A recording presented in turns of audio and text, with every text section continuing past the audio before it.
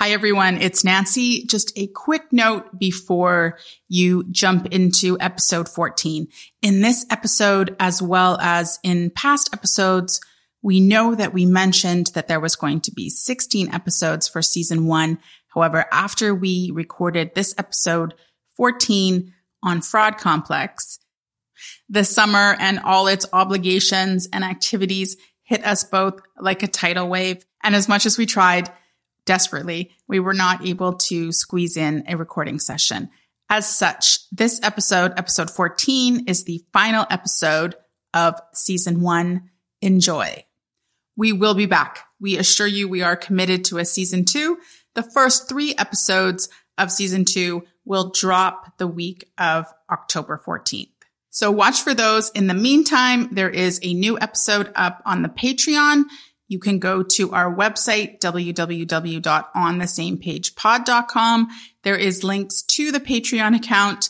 Super exciting episode. No pun intended. We did talk about sex for 30 minutes. Also on our website, onthesamepagepod.com, you will find links to all our social media accounts, including Twitter, Instagram, and Facebook, as well as a link to leave a review on iTunes.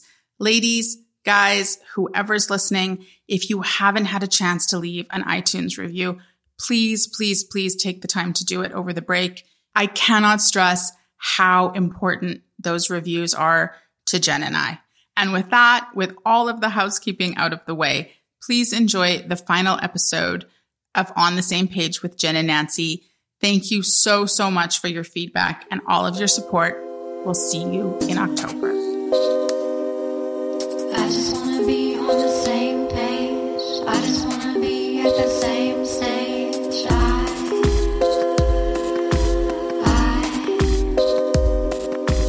I just want to be on the same page. I just want to be at the same stage.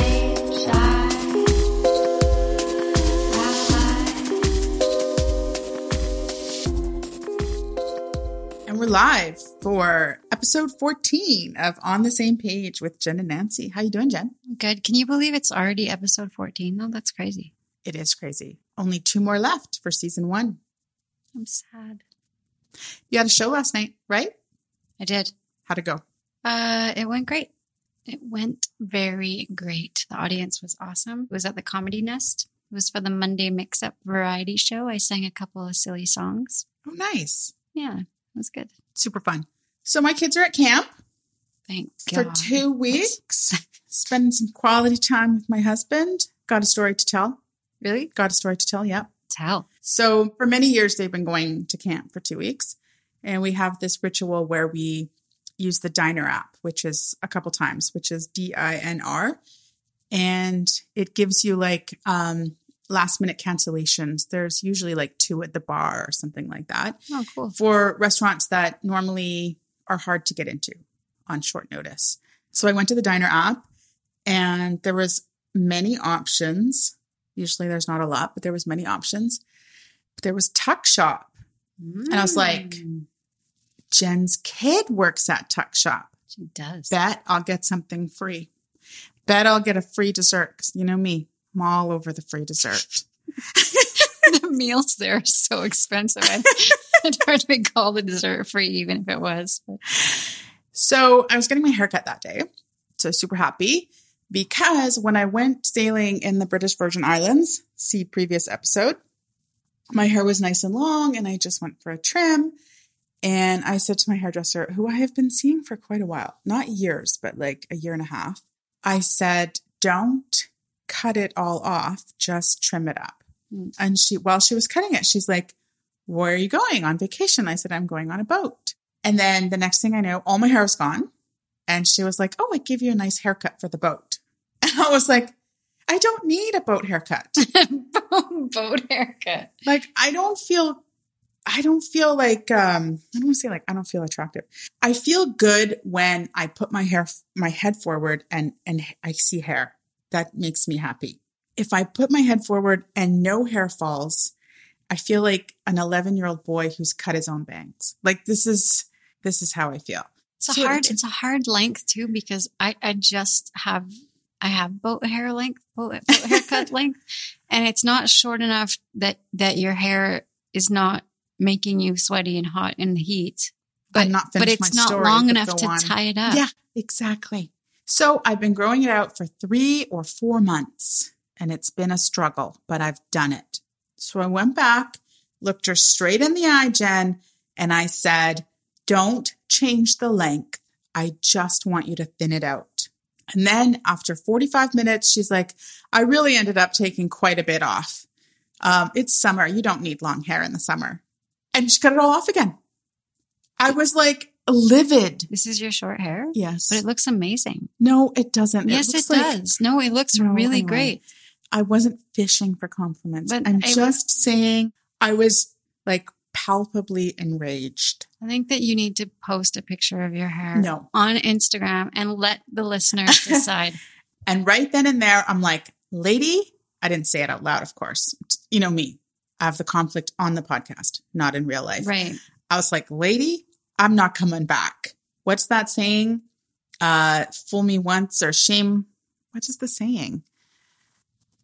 Isn't it fool me once, shame on you? You fool me twice, shame on me. Yeah, exactly. So thank you for that. Yeah. I love your haircut though. So we're going on this big date. I'm mad and grumpy. And the reason that I'm telling the story is because I posted a picture on Facebook, not of my hair. Oh, I got excited. But of the Tuck Shop menu with my martini, which was fantastic, ginger and coriander. And it got like more likes than I think I've gotten since the last time I went to Tuck Shop. And I was super afraid that I don't like people that are on Facebook and they're always showing like their best life. Right. So I was like, I was afraid people, because I really care about what people think, the people are going to be like, oh my God, Nancy, she's like showing off. So what I wanted to do for people that were like, oh my God, Nancy's marriage is so perfect. Her and Renaud are so in love after 20 years. Okay. I needed to tell this story. Okay. So we go into the restaurant and there was a small rainstorm plus a massive amount of humidity. And even though it is very expensive at Tuck Shop, maybe because they're giving away too many free desserts, they don't have air conditioning, or at least a very small amount. It probably wasn't that bad, but I felt like I could feel the hair on the back of my neck. Right. There's still some there, but I could feel nothing up front. I was pretty sure I had a hockey mullet. I was like, I'm the one with the sweaty hockey mullet. Try not to turn sideways so nobody can see my profile. And we go to the restaurant and we're 2 seats at the bar. I have my drink. I take my picture and we're getting ready to order. And I say, I think, don't get mad at me, Jen. I said, I'm going to try the beef tartare because I never wanted to eat raw meat ever. And every time Renaud orders beef tartare, which is a lot, he forces me to try it. And he like puts a little bit on a little dry piece of bread and says, here, try this, try this, try this, try this. And I'm like, I really don't want to try it. Could you respect my personal boundary? No, try it. You'll like it. And he practically shoves it in my mouth. And I take it because I don't want to have a fight in the restaurant. But really, I'm like, when someone says to you, here's my first PSA. When someone says to you, I'd really rather not try that food, just respect their decision. You should just yell in the restaurant. Like, you do not have my consent. Like, really loud. No means no. I cannot tell you how many restaurants we have walked out of angry, and one of us has taken the car home and the other one has walked home or taken an Uber, and it all starts because of something like, I wouldn't even try the beef tartare. So anyway, his evil plan works, and I now don't mind beef tartare. And the waitress was talking about how amazing it is. It had smoked oysters in it. Again, not looking you in the eye. And he says, no, I'm getting the beef tartare, so you have to get something else. I'm like, well, why can't we have the same thing? And he's like, looks at me like I'm crazy. And he goes, well, you get something else and we'll share. So I'm like, whatever. Be so proud of me. I got the wild mushrooms. Super grilled. Oh, it's so good there. It's so good. Oh. But there is a little salty cheese on top. They forage really their own mushrooms. There's some in my fridge right now. So then part 2, I want to have the halibut. So he says he's going to order Cornish game hen. I said, you hate Cornish game hen. You think it's like a chicken with no meat. Why would you order that? And he's like, because you're having the halibut. I'm like, okay, you have the halibut. I'll have the swordfish. So the appetizers come. I'm still sweating profusely. I can actually feel sweat running down my back. And I'm very self-conscious of my mullet. I'm pretty sure everybody in the restaurant is talking about it. And I did see your daughter, by the way. She's absolutely gorgeous. Yeah. Hats off. So the appetizers come and I'm like, okay, so just to avoid any weird conflict, or I don't know if that's the right word, conflict, small c, I'm like, I'll be the first one to share. So the dish is like brioche, a little hockey puck type shape of brioche, incredible, like wild mushrooms sauteed, like a salty cheese on top, and then some arugula or something like that. So I make sure that I get a little tiny bit of each layer onto the fork. Yeah. And I go to silently and like inconspicuously just put it on his plate so that I can be the first to share because we're sharing. Now, I don't know what happened, Jen, but it was like something from Everybody Was Kung Fu Fighting. He actually, like, as a reflex, blocked me with his elbow, like karate, and the fork went flying, and there was like a shower of mushrooms and cheese and arugula. And I looked at him and he's like whispering. I'm like, okay, everybody can see the mullet now. You've drawn attention to us. There's salty cheese stuck to the bar. And he whispers, hey, babe, there's a sharing plate in between us. You don't put it directly on my plate. You just put it on the sharing plate. Wait. So the proper etiquette is to put the food on the sharing plate. In between you. And it's not poor etiquette to slam the fork and have all the food go flying. In his defense, it seemed to be some sort of reflex. But do people usually like steal food on a self-defense kung fu move? So my second PSA of the episode, if you want someone to follow the rules, you have to teach them the rules. Oh. He has never in 20 years mentioned the sharing plate. Wow. The guy who usually just tries to shove it right in my mouth. That might have come out wrong. Nancy, that should have been on the Patreon episode that we recorded.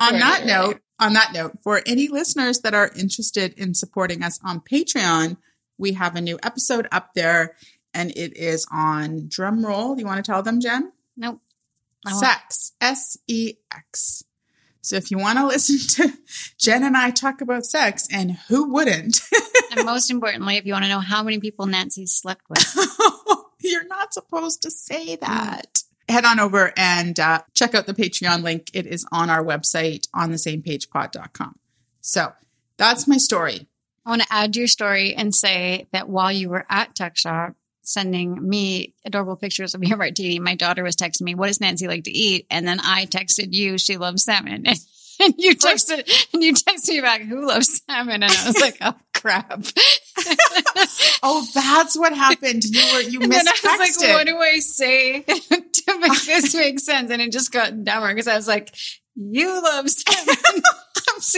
And so do I, but I don't eat it anymore. Oh my God, this is ridiculous. First you were like, what are some of your favorite foods? And I'm like, oh, well, I'll eat anything. And you're like, no, really. And I'm like, spaghetti and meatballs. And then you're like, no, really.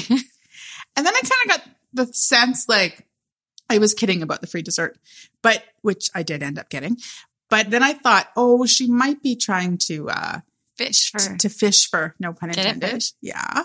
So I said salmon, which I do love. But I think I'd already told her that you like salmon, and I can't remember what else. Like I just thought about things that I've seen you order a lot or make or whatever. But then you said salmon. So I was like, oh, she loves salmon. And then you were like, who does? And I was like, so stupid. I was like, is Jen talking about herself in the third person? I was. But I did, to be fair, when you said salmon and when I was thinking about things you liked, I thought about that salmon you used to make us that I loved so much when I ate salmon. But we had so much food. We had a swordfish and a halibut and a beef tartare, which I don't know, Jen. I kept looking over at the sharing plate and it was just empty.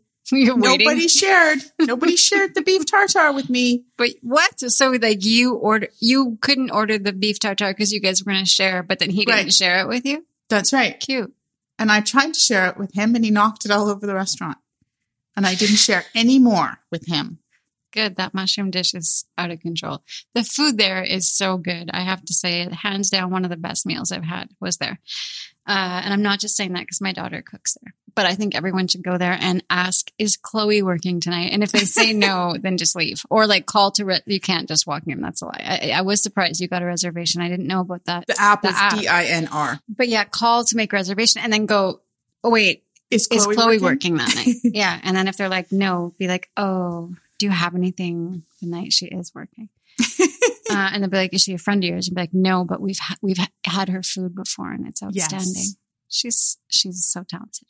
I want to also say, I know you wouldn't look me in the eye when you're talking about eating raw meat, but as a vegan who didn't stop eating meat because it tasted horrible, I, even as a vegan, don't understand when people overcook their meat. I think that's so disgusting. Like I liked my steak very rare when I did eat it. And then other people would like char it so much that I was like, why are you even eating it anymore? Yeah, my mom does that.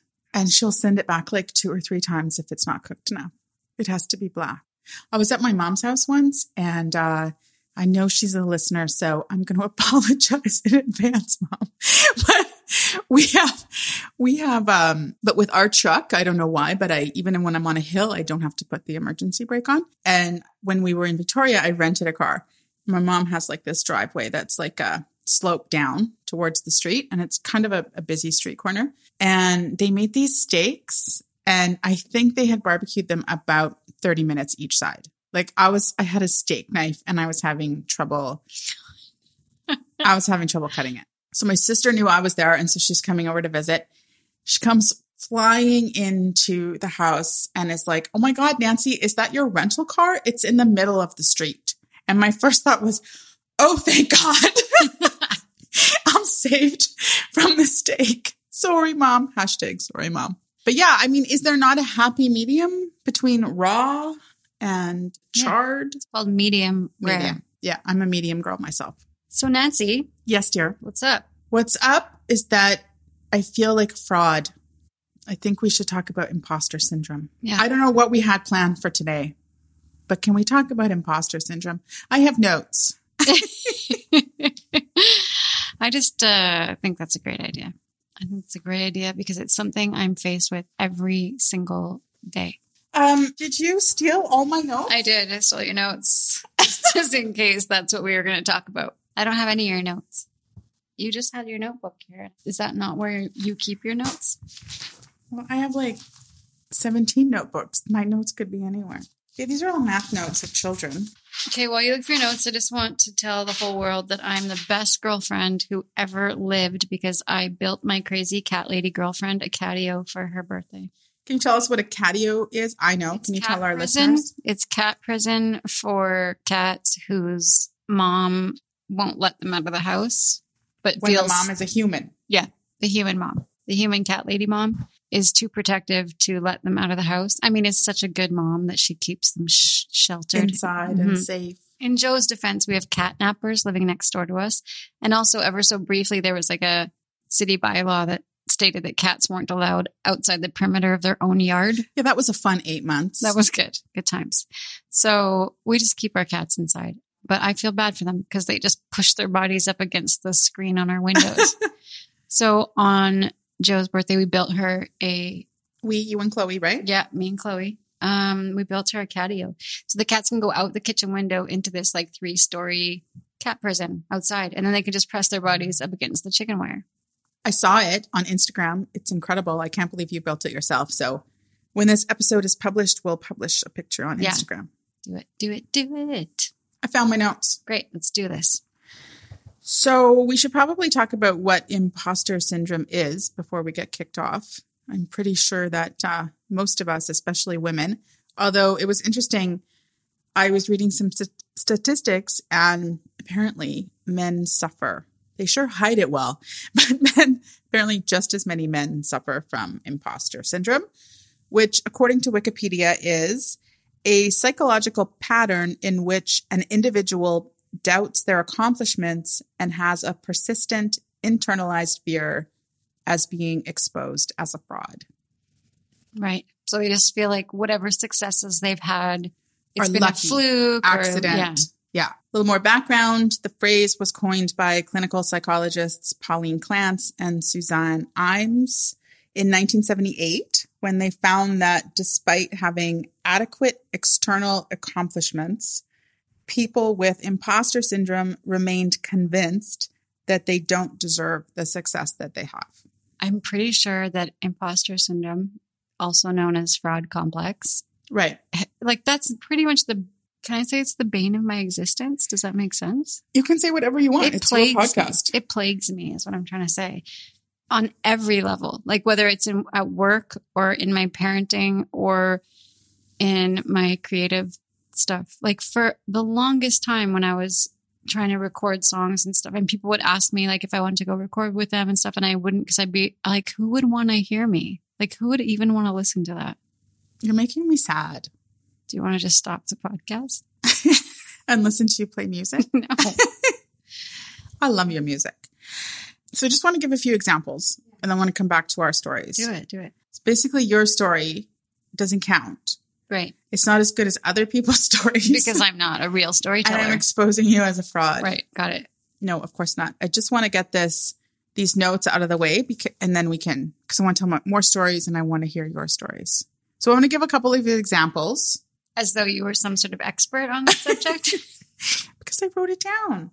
That's all it takes to be an expert. There. I think that pretty much wraps up the whole episode. Clearly, I have no imposter syndrome. You get the promotion at work and your inner narrative, this is one of my favorites, is that they must have been short on candidates. Oh, yeah. Okay. You're about to give a speech or a presentation and you secretly think you're about to be exposed for the fraud you really are. Yeah. And last one, this one has been a huge, huge impact on my life, is you're sitting in a big meeting and you're pretty sure the boss is about to tap you on the shoulder and let you know that they have finally figured out you're not qualified for the job and it's time to go. That one. Yeah. So it can be debilitating. It can cause stress, anxiety, low self-confidence, shame, and even depression. Take it away, Jen. I was rude and I interrupted you before. No, you weren't rude. No, I just wanted to give some of these examples so that we would have like a foundation from which to tell our own stories. And I have, we were talking, I think it was the last episode we were talking about how you have an aversion to affirmations. Right. And one of my affirmations that I've been working on is I'm a brilliant and prolific writer. And while I'm writing it, I'm saying I write. Your inner narrative is not really. No, you're not. Not true. Sure. Not Maybe like you should try writing something then. Really prolific. Where is it? I'm nagging myself in the back of my head. And then today I also was writing, there's a divine plan of greatness for me. Mm-hmm. And I wrote it 5 times. And on the 5th time, as I wrote the word greatness, my cat vomited right next to me on the floor. And I immediately took that as proof that it wasn't true. Why couldn't you flip it around and see it as proof that it was true? Like a sign from the universe that it is true. Keep going. The cat puking next to me. I don't know, but there's an analogy in there somewhere. It was also just proof to me that I was even doing the affirmations wrong. I can't even do that. It's such a weird feeling. So I know that I'm doing everything wrong. This is horrible. When I'm doing comedy, if the comics that go up before me are terrible, I get this tiny oh, thank God. Because I'll look good. Okay. Okay, but wait, it's not because I am good. It's because at least compared in comparison to that, it'll seem like I know what I'm doing. That's my motto. In order for me to succeed, all others must fail. Well, it's rubbing off on me. Something to live by. It's rubbing off on me. I do think that's normal, in the sense that nobody wants to follow the best act. Like, if I don't know, can you imagine following like Chelsea Handler or something? Like, but there is a plus to it, unless you're terrible. The cool thing about the crappy thing about following a terrible comic is that it brings the room down, and then people are not as excited and ready to embrace you. But if someone else has just got them laughing their heads off for the last 7 minutes or something, and then you go up, they're still in that mood. So for the first few minutes, whatever you say, they're going to be on board. The energy in the room is working in your favor. Yeah. But if you bomb, then it really shows. They're like, wow, we just saw this incredible performer and now this is awful. But it's other stuff too. Like Joanne will be like, oh, why don't you apply to this festival? And I get really angry at her that she doesn't understand that you have to earn that. And like someone as shitty as me doesn't have the right. Stop it. What? We're talking about this. You're not entitled to your own feelings. Ever gave you that impression? It's just this weird thing. But Nancy, even super famous, I wrote some down, even some super famous people and didn't bring it. Meryl Streep, Tina Fey, I think Robert De Niro, like a lot of them. Meryl Streep says not every time, but Meryl Streep has said, why would anyone want to see me act? This is probably my last movie. They're probably going to figure out that I'm not that great of an actress. And she has I don't know how many Academy Awards. See? No, it's a real thing. But what I want to say is that I was reading the Psychology Today article about it, and it was talking about how it can limit our courage to go after new opportunities. Of course. Which is exactly what you're saying about applying to certain festivals, to explore potential areas of interest. Can you imagine if we felt like frauds for podcasting and we never started the podcast? Can you imagine how empty the podcasting universe would be without on the same page? So I just want to point out the ways that we've already overcome fraud complex. We're podcasting. Who are we to start a podcast? We don't know anything about anything. Yeah, but then I justify, we don't know anything about anything, but I have to say one thing that really does help me when I start to get too self-conscious and worried about that stuff. And I don't remember who said it. I'm really sorry. But I did hear someone say once, like, you are an expert at being you. Right. So when I have to perform, this is harder to do, like in a corporate job, like, at a conference. Right. Or something like that. But if you're speaking from your own experience, or if you're performing, or in my case, like doing comedy, or our case, doing this podcast, I always think, but you just have to be you. You are your product, and you are an expert at nobody being can you. argue. People might not like you, but you're an expert at being you. Yeah. So that comforts me. If I had to do electrical work, feel like that might not get me very far, but. No, I completely agree. And I mean, when we were talking about possible topics for this podcast, there was this little voice in my head that's like, who are you two freaks to talk about meditation? And we prefaced it in episode 1, the intro episode, which is that we're not experts on anything, not a doctor, but we have experiences with certain self-help or other modules, generalities. And also we want to have experiences. So who's going to stop us from talking about how we want to have more experience with medication. Always the Freudian slip.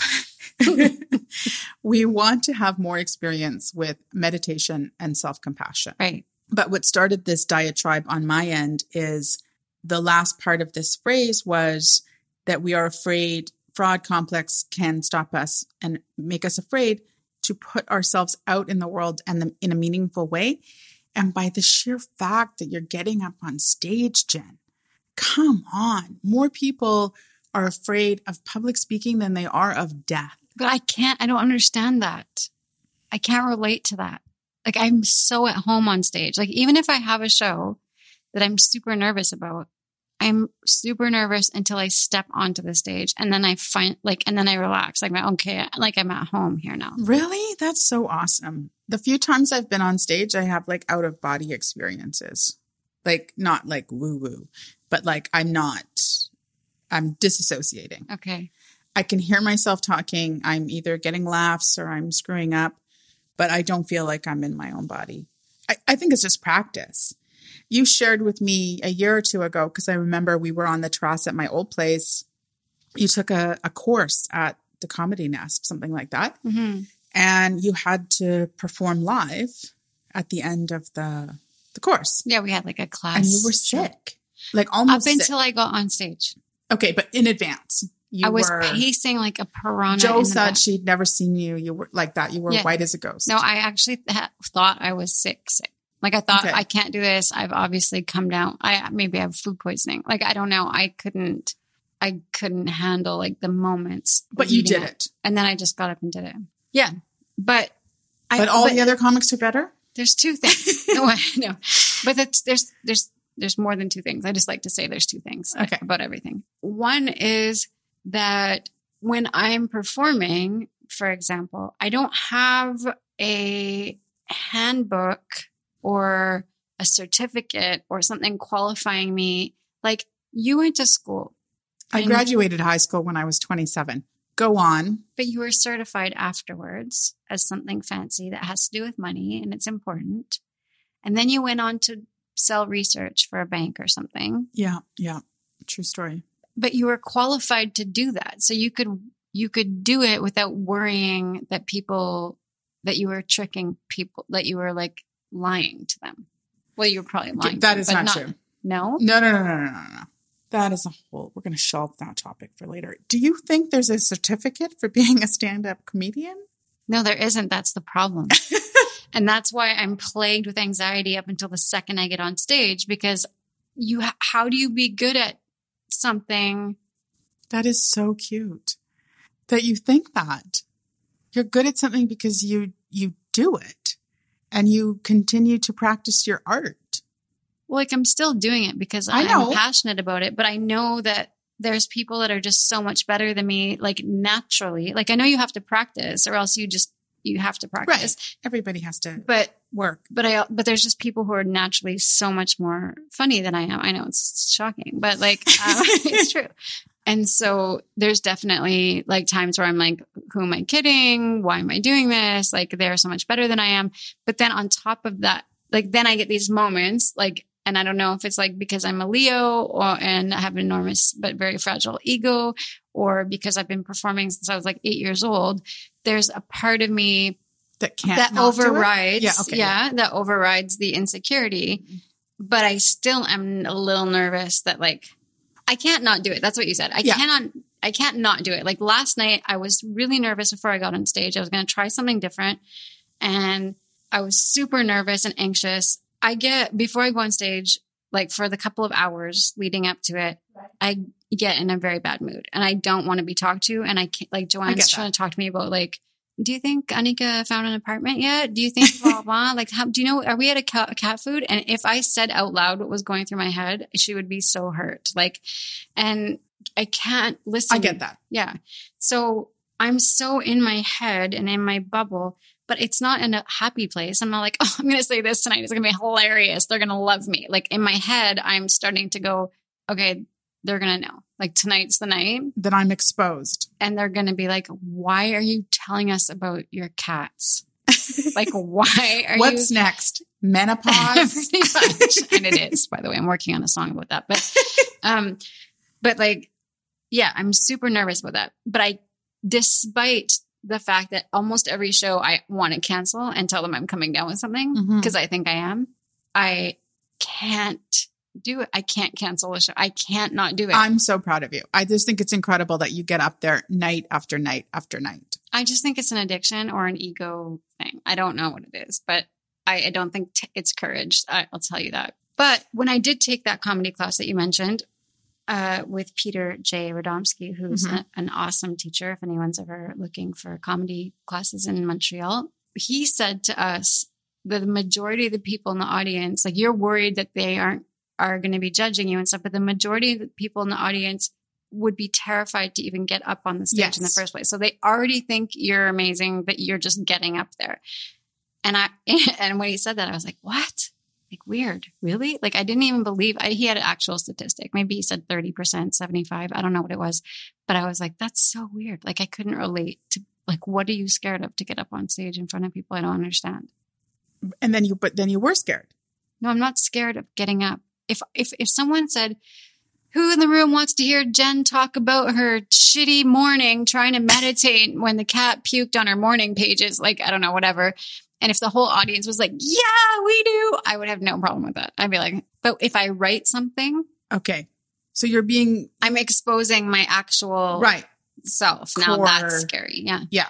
Yeah. Like if I'm presenting someone no one asked to hear or see, I'm super nervous because it's vulnerable for me. It's super vulnerable. And I'm going to keep saying it over and over again. I'm so proud of you for actually getting up and doing it. I'm really proud of you that you're about to tell me an example of when. Oh, wait. But I just want to say also, it's not just about performing. Like I've been doing vegan coaching for people. And even though I don't need to be sweetvegan.net. Go on. Yeah. Sweetvegan.net people. Judgment-free, love-full vegan coaching, all different kinds of options. But the thing is, I'm totally qualified and certified and also coming from a place of experience. And I still get that feeling of like, but who would want that? Like, who would pay me for my services? Yeah. Who wants to? Yeah. And people, because they do, but I'm still like, really though? You sure that's what this is what was coming back to these notes I took, which was that they must not have searched very far. And I'm not talking about you. I'm talking about the fraud complex is if you get hired, like say I was hired to give a speech on investing for women, I might think, obviously they didn't look very hard. Otherwise they wouldn't have chosen me. Or obviously I'm cheaper or local or any other reason why. My point is it wouldn't be because of my knowledge or my speaking skills. I've seen people talk down to clients before, and I wonder if part of it's that. I wonder if they don't mean to be projecting their own insecurities, but that it's like they're assuming that if that person wants their service, they must be pretty dumb. Like they mustn't. You know what I'm saying? Like, yeah. Or you're almost trying to talk them out of it. Yeah. Yeah. Like, oh, no. Have you seen my work? Like me. Like it's really easy. Just don't eat meat or dairy or like just abstain from all animal products. You're fine. Pay me for this. I could write you a meal plan, I guess, but there is the internet. I mean, you could just. My favorite is how I give so much of my work away for free. It's like a constant struggle. So I have 3 examples and I promise they won't be that long. So I like to chat. No fraud complex for chatting. I was a salesperson for many years selling my investment research. Not that I wrote, but that I was responsible for selling. And I had a monthly quota. And I remember it was like $66,000 that I had to sell of research a month or I would lose my job. I mean, it wasn't that aggressive, but this was the quota. Quotas exist for a reason. I lived in constant fear of not making my quota.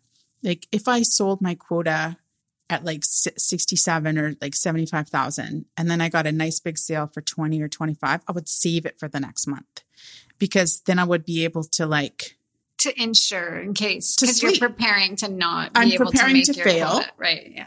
I'm preparing to fail. And I'm like having a buffer. If I start the month at 0, I don't sleep for the first week. Like I'm just terrified. And I was convinced that all the other salespeople were better than me. And some were and some weren't. Like I was fairly average salesperson. But I was consistent. Some people they should have learned to hoard. But they do like $250 in 1 month and then nothing for 6 months or something. Anyway, every time there's a lot of turnover. A lot of people were let go. Probably I was there like 7 years in sales. Probably 40 people at least. There was a turnover. Wow. And every time there would be a company announcement that, oh, good news, so-and-so is joining us in sales. This is their background. This is their history. I'd be like, the assassin. They've hired an assassin, and I will finally be exposed for the shitty saleswoman that I am. This is it. The jig is up. But you were selling. Yes. But you know this story. I think I've told this story. The stress was so intense that I got pregnant. I was like, I have to get out of here. Immaculately. Oh, you got pregnant. Yeah.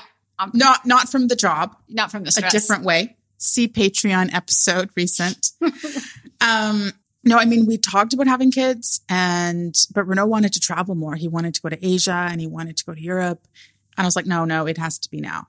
Like, I never told him why. And he doesn't listen to the podcast, so he'll never know.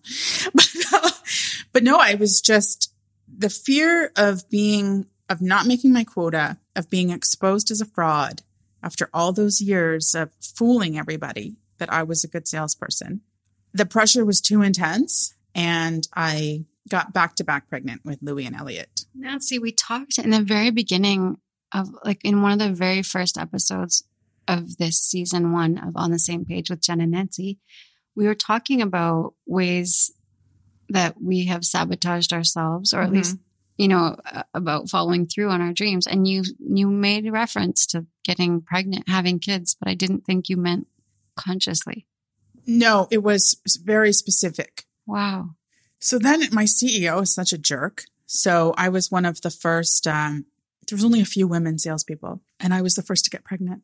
And the company had, long story short, the company had just started a sales force. The company had been around for 65 years, but they just started a sales force, which plays into the fact that when they hired me, and it was brand new, they only had 4 people and they wanted to hire 8. And I'm like, well, obviously they just hired me because they needed a seat and a bum and a seat. They didn't hire me because I was a good salesperson or that I was articulate or that I had a background in the research that I was selling. It was because they needed 4 people quickly. And I happened to be there. And that persisted, that internal narrative, for 7 years. So I get pregnant and the CEO comes down to see me and tells me this story about, I'm like, oh, hi, how are you? And he says, I'm good. I was at my cottage. Near water. I need to be near water. It's fluid. I'm like, get to the point. What do you want? Who are you, crazy person that I'm trying to avoid by getting pregnant? And he says, I just wanted to congratulate you. I heard you were pregnant, but I also want to let you know face to face that if you think you're going to put your feet up and stop selling, I'm still going to do what I have to do. And I thought, what the did I get pregnant for?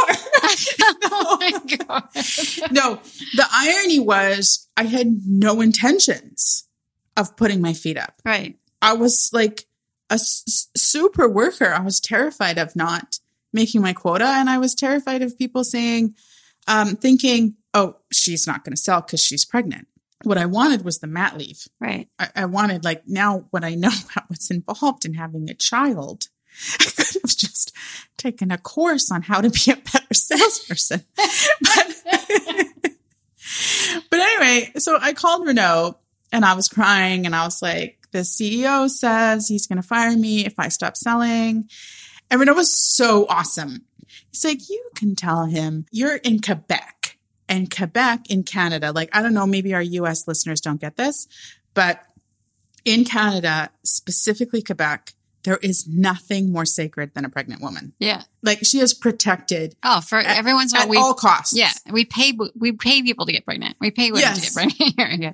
I could have, like, pulled in an armchair and started smoking in the non-smoking office and not shown up for weeks. And there's nothing that he could have. Oh, she's pregnant. Hands off. Yeah. And so I was able to feel much better about that. Thank you, Renaud. I say enough things about you that are maybe not quite positive, but I appreciate when you do have my back. And the second story that I wanted to tell, or example, was what you're talking about with this certificate that I have. Yeah. And I thought that because I didn't graduate high school till I was 27 because of a technicality, or because I'm an unsuccessful fraud, one or the other. Probably the second. Yeah. Yeah. Never went to university, started working full time. So then I wanted to go into the finance industry, but I didn't have a university degree. And I was at this company that was offering a $5,000 bonus if you completed your CFA. I was like, well, I don't know what a CFA is, but I need $5,000. So I'm like going to the manager, like, what's a CFA and how do I get started? They're like, oh, it's a very, very hard degree and you need a university degree to apply. Long story short, I'm like, oh, no. I need $5,000. And if all I have to do is pass some tests, I'm getting that CFA. So I applied and I was rejected because I didn't have a university degree. And then I wrote them this big sob letter about how I worked for 10 years at my father's business, working as like an agent for lawyers, almost like a paralegal. And how come somebody with a chemistry degree could be in their program, but with 10 years of work experience, I wasn't allowed. You wrote that? Yeah, I wanted the $5,000, man. You're amazing. You would be surprised what I would do for $5,000, Jen, even now. So they wrote me back and they're like, fine, but you're on probation. Really? Yeah. Well, they were like 60 to 70% of the people don't pass the exam. So the first exam. Okay. It was 8 hours written once a year. It's like super pressure.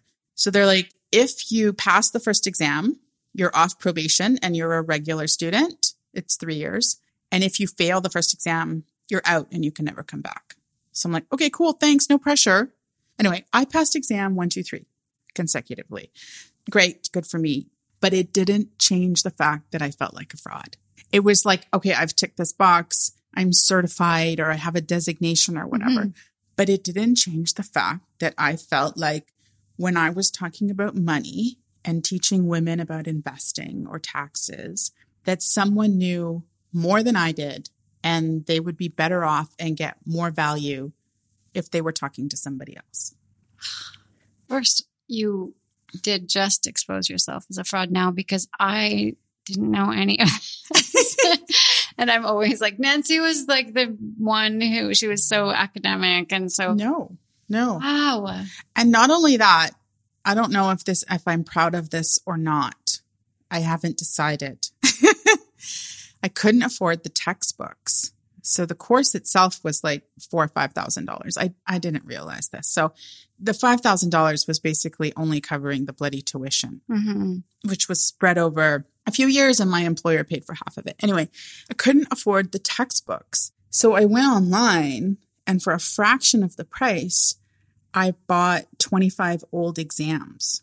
And so I just did the same 25 exams over and over and over again. Stop it. So then I would do like a problem and I would be like, well, my theory was if I have the last 25 years of exams, how different can the 26th exam be? And I passed, but I never opened a textbook. That's insane. I don't know. Amazing. Is that something to be proud of or did I game the system? No, you like, am I a knowledgeable chartered financial analyst or did I just game the CFA exam? You are like incredibly ambitious and resourceful. That's out of control. You know, when Joe heard the story about you stealing pencils when you were little, I saw she wrote something on Instagram. Yeah, she couldn't stop. She was like, wow, look at that. Even then she had a mind for business. Like that was so, she was like, that's so innovative. Or I don't know what it was. I was like, capitalist pig. But do you know when this started? Like I didn't always have fraud complex. Do you know when this imposter syndrome business? Well, I think it comes back to putting yourself out into the world. And for me, a big trigger is charging for my services. But the third story I wanted to tell, I promise this one will be even shorter. Okay, you said there was only 2, but that's fine. No, I said there was 3. Okay. I said there was 3. Was where I haven't succeeded, which is putting myself out into the world. Right. Whether it's doing stand-up comedy or professional speaking or even starting a YouTube channel. I feel like a fraud, whether it's perfectionism or fraud complex. I don't know. But the other 2 areas I was forced into. I mean, you have to work. So I worked and I had fraud complex. And then theoretically you have to study. So I studied later in life, something that I really did enjoy. And I had fraud complex. Well, with creativity, you can hide. You can hide from creativity. And I am winning at that, hiding. And you're not winning. You're losing at hiding. I'm losing at hiding, but I'm still winning. You were on stage last night, Jen. I know, but it's weird. Just like when I was a kid, I don't know how old I was, probably like 11 or 12. I was so confident. Like when I was little, I don't know how I had this magical power that I excelled at everything I tried. Like the first time I rode a bike, I got on a big kid bike that was too big for me and didn't have training wheels, and I rode it. And I was like, I love bikes. Like, and my mom was like, what? The first time I ice skated, I was skating backwards and doing circles and like, I'm a figure skater. Like, I don't know. Like, so I just did everything fine and great. Not just fine and great. I excelled at everything I tried when I was little. You even enjoyed the first time you had sex. I excelled at it. He didn't even realize I was a virgin. It was because someone else told him. Which you can hear all about. The details. On the Patreon including episode. Names. Yeah. And you go over there, guys. No, to the point where when I was like 11 or 12 years old, I decided I wanted to start working for myself. I didn't want to work for someone else. I still don't. And I was like, what am I good at? What do I have a lot of experience in? And the answer was theater and performing. So I decided I was going to teach acting to younger children because that made sense. I put up posters all over the neighborhood. I went to a church that was right by my house and asked if I could use one of the rooms in the basement for free. So cute. So ambitious. Parents showed up with their kids, Nancy, and saw an 11-year-old standing there ready to teach. I taught and they paid me because they were confused. It was just like a one-time thing. It wasn't like it's like a workshop. Yeah. And they stayed and they watched me teach their kids with zero inhibitions about it. No part of me thought I wasn't able to do it. No part of me hesitated to ask grown adults for money to teach their children everything I knew. I did theater games with them. We did some improv, and we all had a great time. I would never teach a theater class today. Would you teach a comedy class? No, God, no. I'm not qualified. You're just waiting for that certificate. Yeah. I need a comedy certificate. But I don't know. I must have failed at something at some point and suddenly been snapped out of that or something. Oh, the real world. You probably came head to head with the real world. Something happened. Dream crushing. No, but for real, I don't know where, I've gone back, believe me, tried to do my own regressive therapy in my head and tried to figure out who robbed me of my confidence. Cause that's ballsy to be 11 years old and be like, I'm a theater teacher. And if you're really good, I'll put you in my show. I listened to the Sean West podcast and something he said really struck me, which is that there are always going to be people that know more than you, that are funnier than you, that write, act, whatever, better than you. But your audience is not their audience. So for your audience, if you know even, I loved this. Thank you, Sean. If you know even one more thing than somebody else, not only can you teach, but you have a moral obligation to teach those people. Wow. And that really helped me with my money. I launched my course right after I heard that because I was like, who am I to teach about money? And, there's better video and better audio and people that know more than I do. And I was like, people ask me all the time where they should invest their money, which means I know more than some people. And it's okay. I'm giving myself permission to do my course. That was one thing that really, really helped me. Now, I was looking at a Forbes article and there's 4 tips to, I know it's not Healthline, which is our usual trusted source, but 4 tips to help overcome fraud syndrome. Want to hear them? Yeah, so badly. Okay. So the first one is to remember your real life value. And what was interesting about this was 99% of this stuff goes on in our head. And like anything that goes on in our head, once we see it in writing or we speak it out loud, it kind of loses its power over us.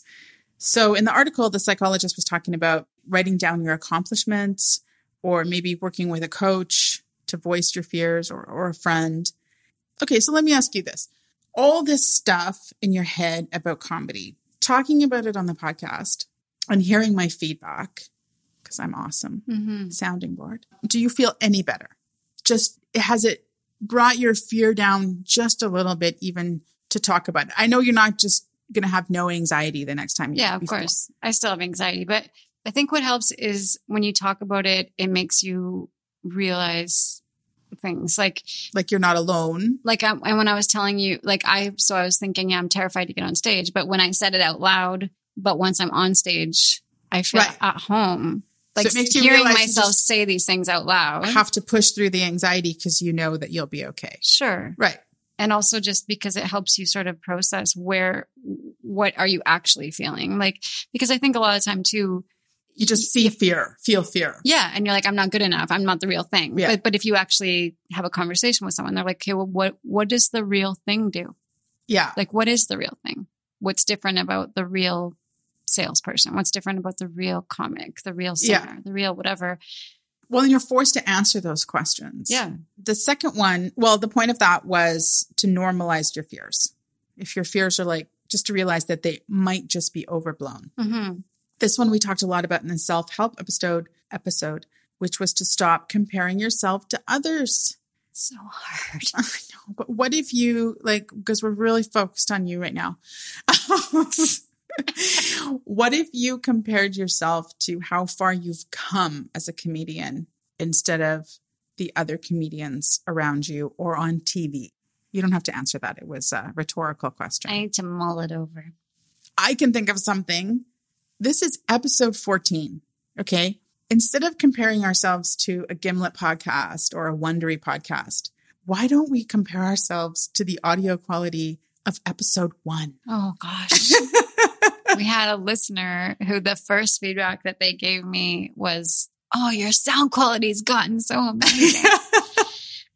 We've come so far. Actually, I want to grab that and say, make it about you again for a second, which I know you love, because one of your fraudulent feelings is about how you don't put yourself out there. Mm-hmm. But we're recording episode 14 of a podcast where you do nothing but put yourself out there. This is true.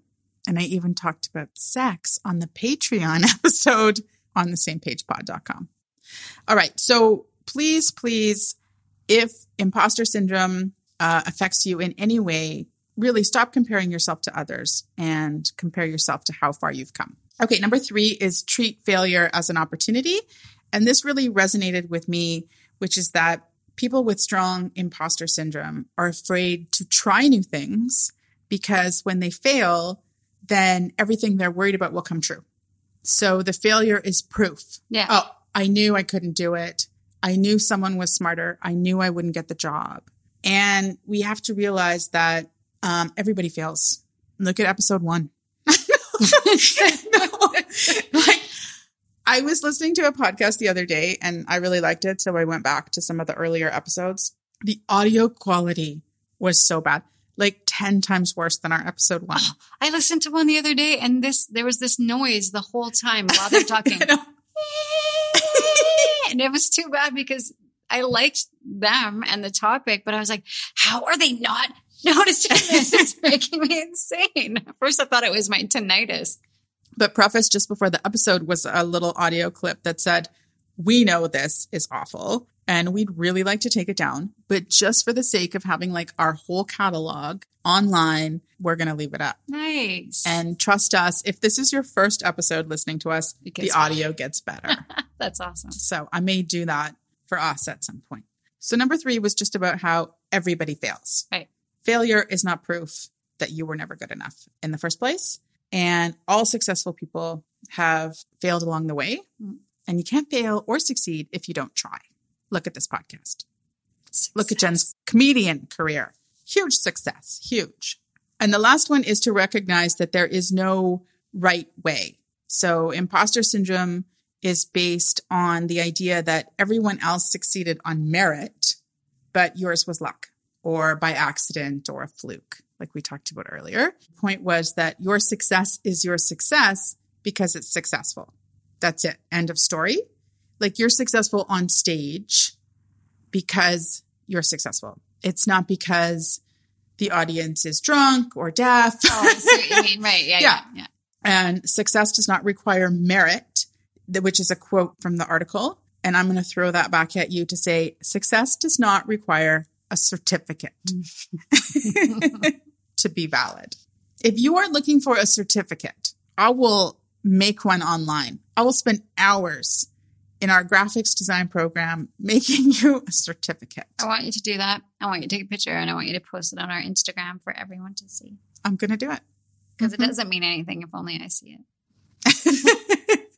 You know what you can do when you go on stage? I'll print you up like a 3x5 version, feet, and just show it to everybody in the audience. So, shall we wrap this up? Yeah, let's wrap this up. Thank you for listening to episode 14 of On the Same Page with Jen and Nancy. If you haven't left your iTunes review yet, it doesn't even have to be 5 stars. Just let us know how you feel. It does need to be 5 stars. We love 5 stars the best. If you go to www.onthesamepagepod.com, you will find links to our Instagram, our Facebook, our Twitter, our Patreon, and a big link right in the middle, direct to leave a review at iTunes. Thanks, guys. I just want to be on the same page. I just want to be at the same stage.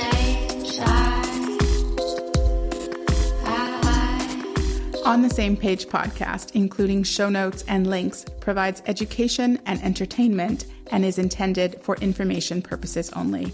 The information provided is not a substitute for medical advice, diagnosis, or treatment, nor is it to be construed as such. We cannot guarantee that the information provided on this podcast reflects the most up-to-date medical research. Information is provided without representation or warranties of any kind. Please consult a physician for any medical needs and always seek the advice of a qualified health professional for any of your mental health questions. On the Same Page with Jen and Nancy is recorded in Montreal, Quebec. The podcast is written, hosted, produced, and edited by Nancy Murdoch and Jen Chapman. Original theme music by Jen Chapman.